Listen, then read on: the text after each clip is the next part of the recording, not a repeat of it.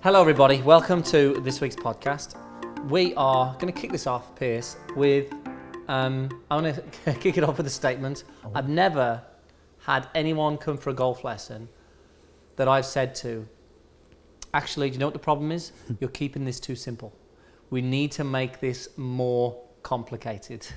We need to put more things in there. So basically, when somebody comes to us for a golf lesson, most of the time, they're either working at the wrong thing, making it more harder than they need to be, or they've just got too many things going on. They are making things so complex and so difficult to even produce the motion that they're just really struggling. So what we wanted to do today is really, and it just happens, we've just actually come off the call with Aaron, who we coach from the PGA Tour, and it was a very similar conversation just before we came onto this, and the premise of this was, and the intention for the week, playing this week, was keep it simple.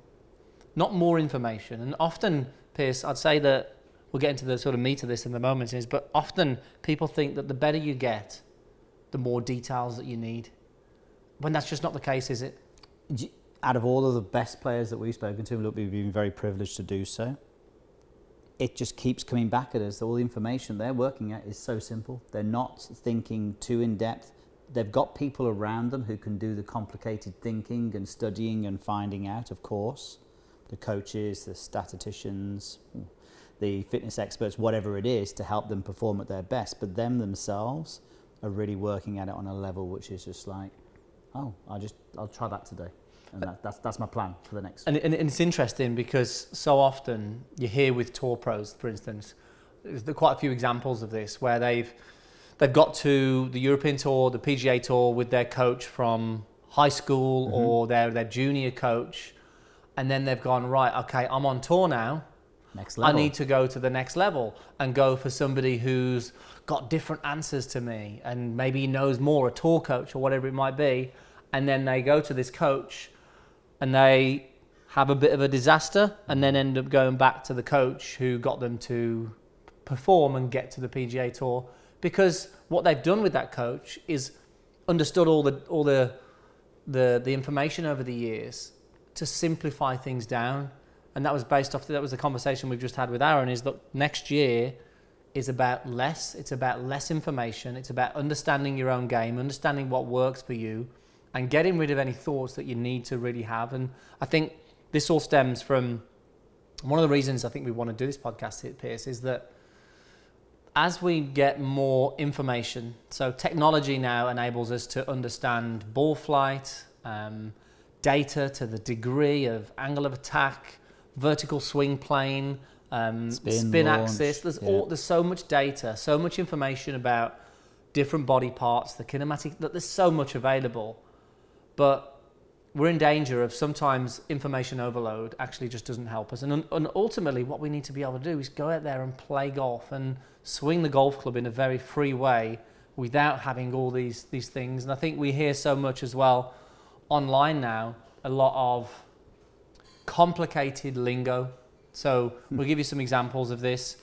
Things like external rotation of the trail shoulder or flexion and extension of the wrist, radial and ulnar deviation, certain things that we hear all the time that they are correct information in terms of the anatomical movements of the body. Yep.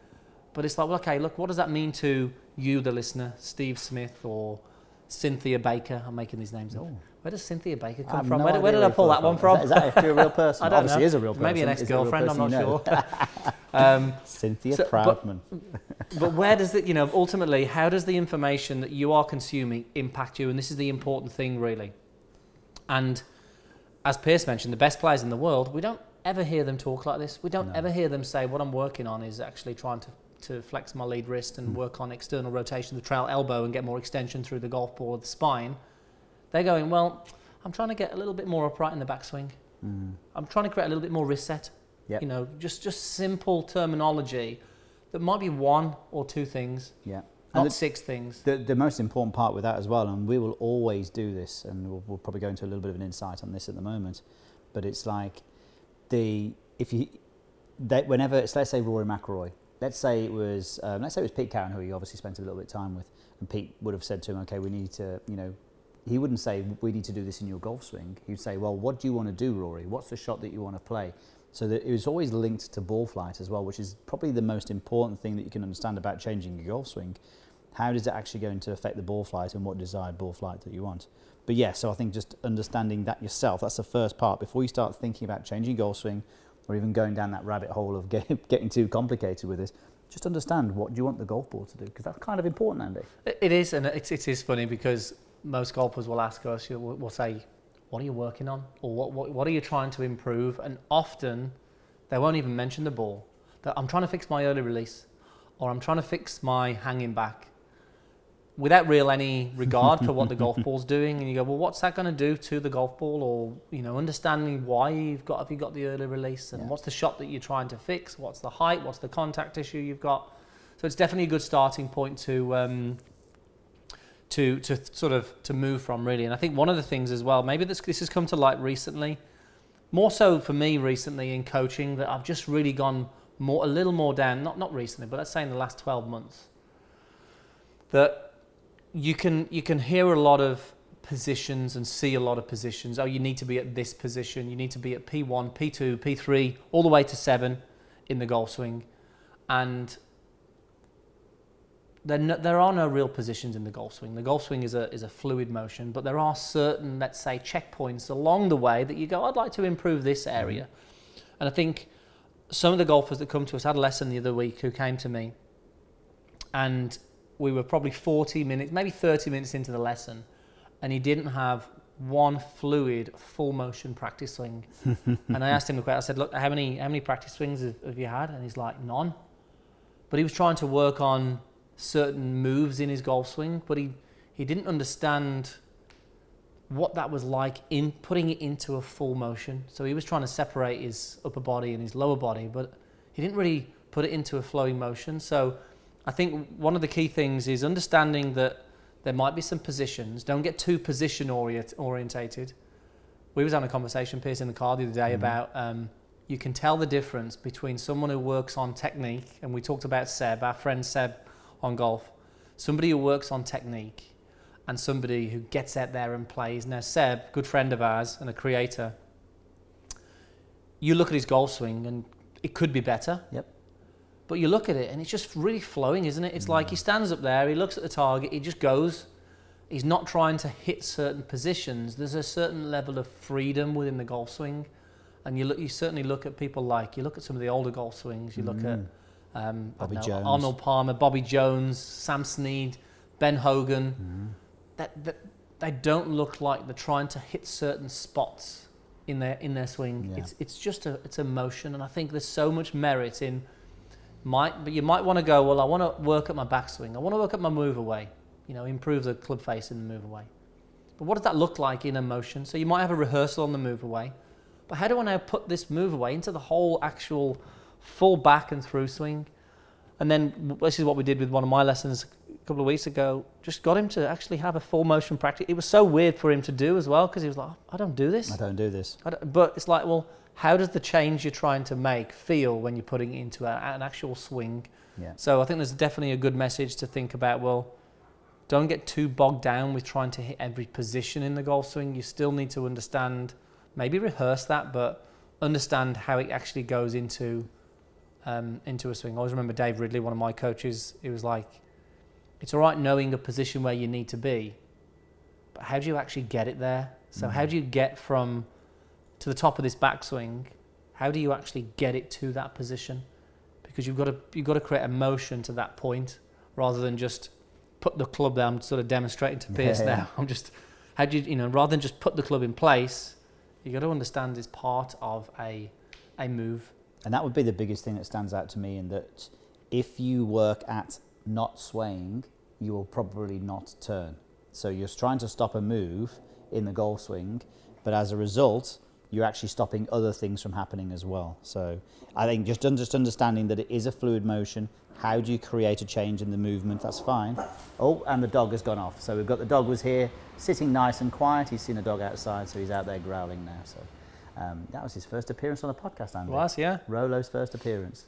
But yeah, so just be mindful that when you are looking at changing, I think. Okay, well, just let's think get of it into as a flowing some. motion. We It really actually can wrote help. down. We wanted to talk about the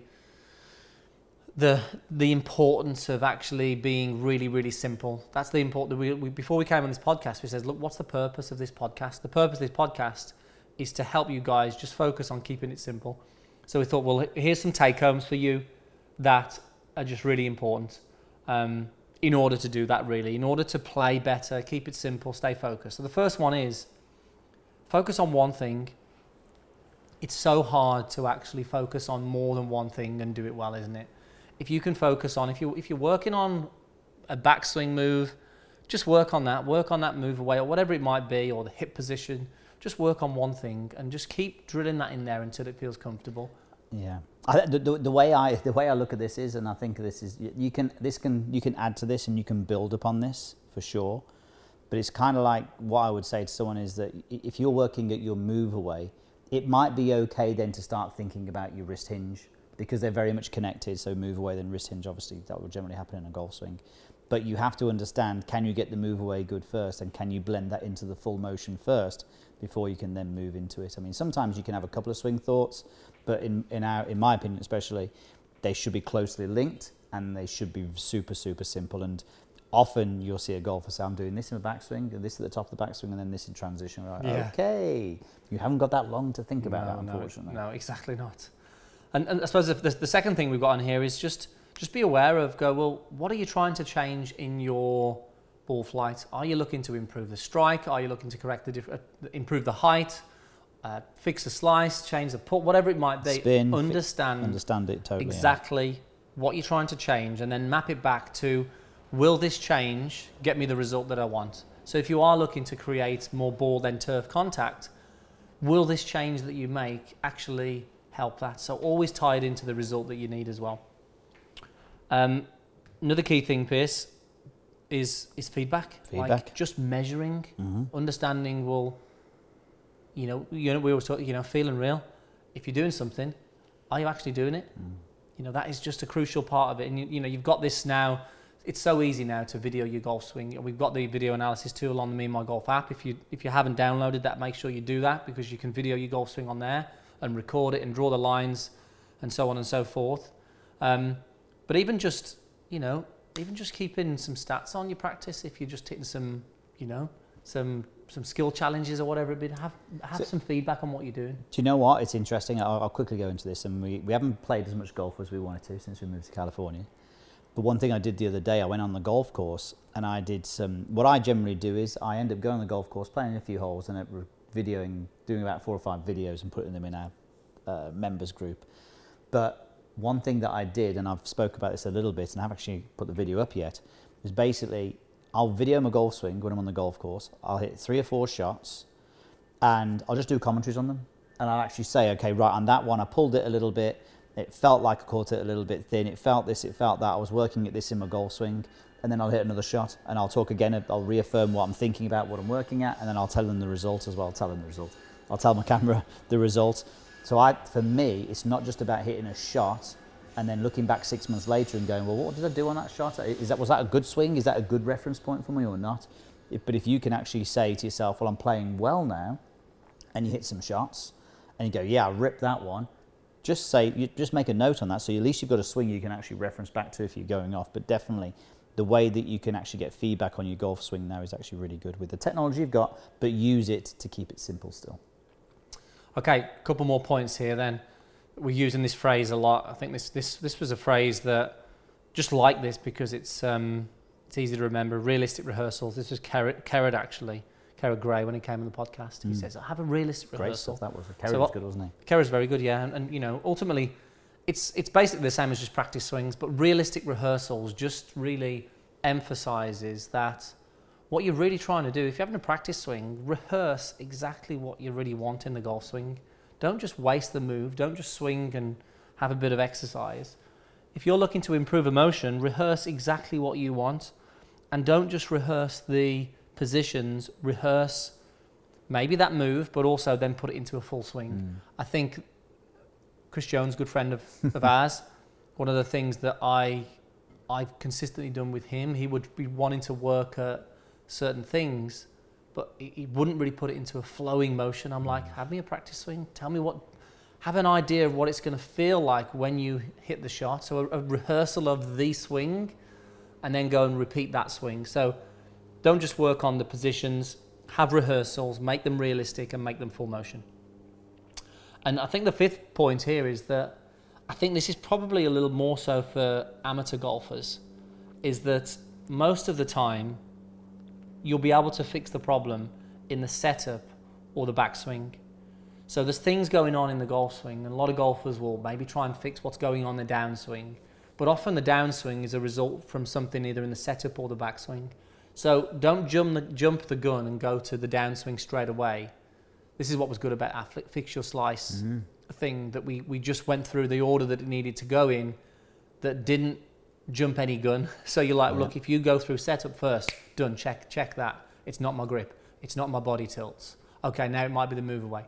Start really with the setup and the backswing. And for the majority of golfers out there, you'll find that actually a lot of the things that you are working on, there's probably something in the backswing or the setup that you just need to do that really gives you the green light to actually improve. So, and just on that as well, if you think about our live lessons that we've done, even just the last couple recently, you think about on YouTube, if you go and look at any of our live lessons, good point actually, on YouTube, actually there's probably one, I think the last one actually the last one had a little bit of the through swing on it, but other than that, it's setup, it's backswing, it's setup, it's backswing. Even to the point where Sean, who edits the videos, goes, can you not talk about something else? It's like, no, we need to fix them, Sean. We need to make them play better golf. Let's give them more things to think about. Can we work on their finish or something like that? It's no, that'll happen. Trust, we've got to get them hit the ball better. So the way we'll always look at it is we'll always look at the setup first. And we'll be able to fix it in the setup, then in the backswing, and then obviously what generally happens is the problem gets less of a problem the more you work through that order of going setup through backswing. But again, another thing, I think I was just replying to another comment in the private Facebook group this morning about the importance of a backswing for an average golfer.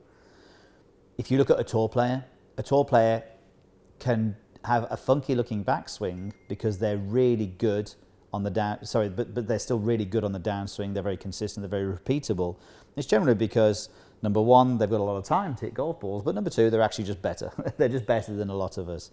So unfortunately, as the average golfer, we probably don't have the time that a tour player has, and unfortunately we don't have the skill level they have. So if you could actually get it so that you are actually making sure, doubling down when you're hitting bad shots, is it something in the setup? And then is it something in the backswing? We're pretty sure you're going to get there quicker. Yeah.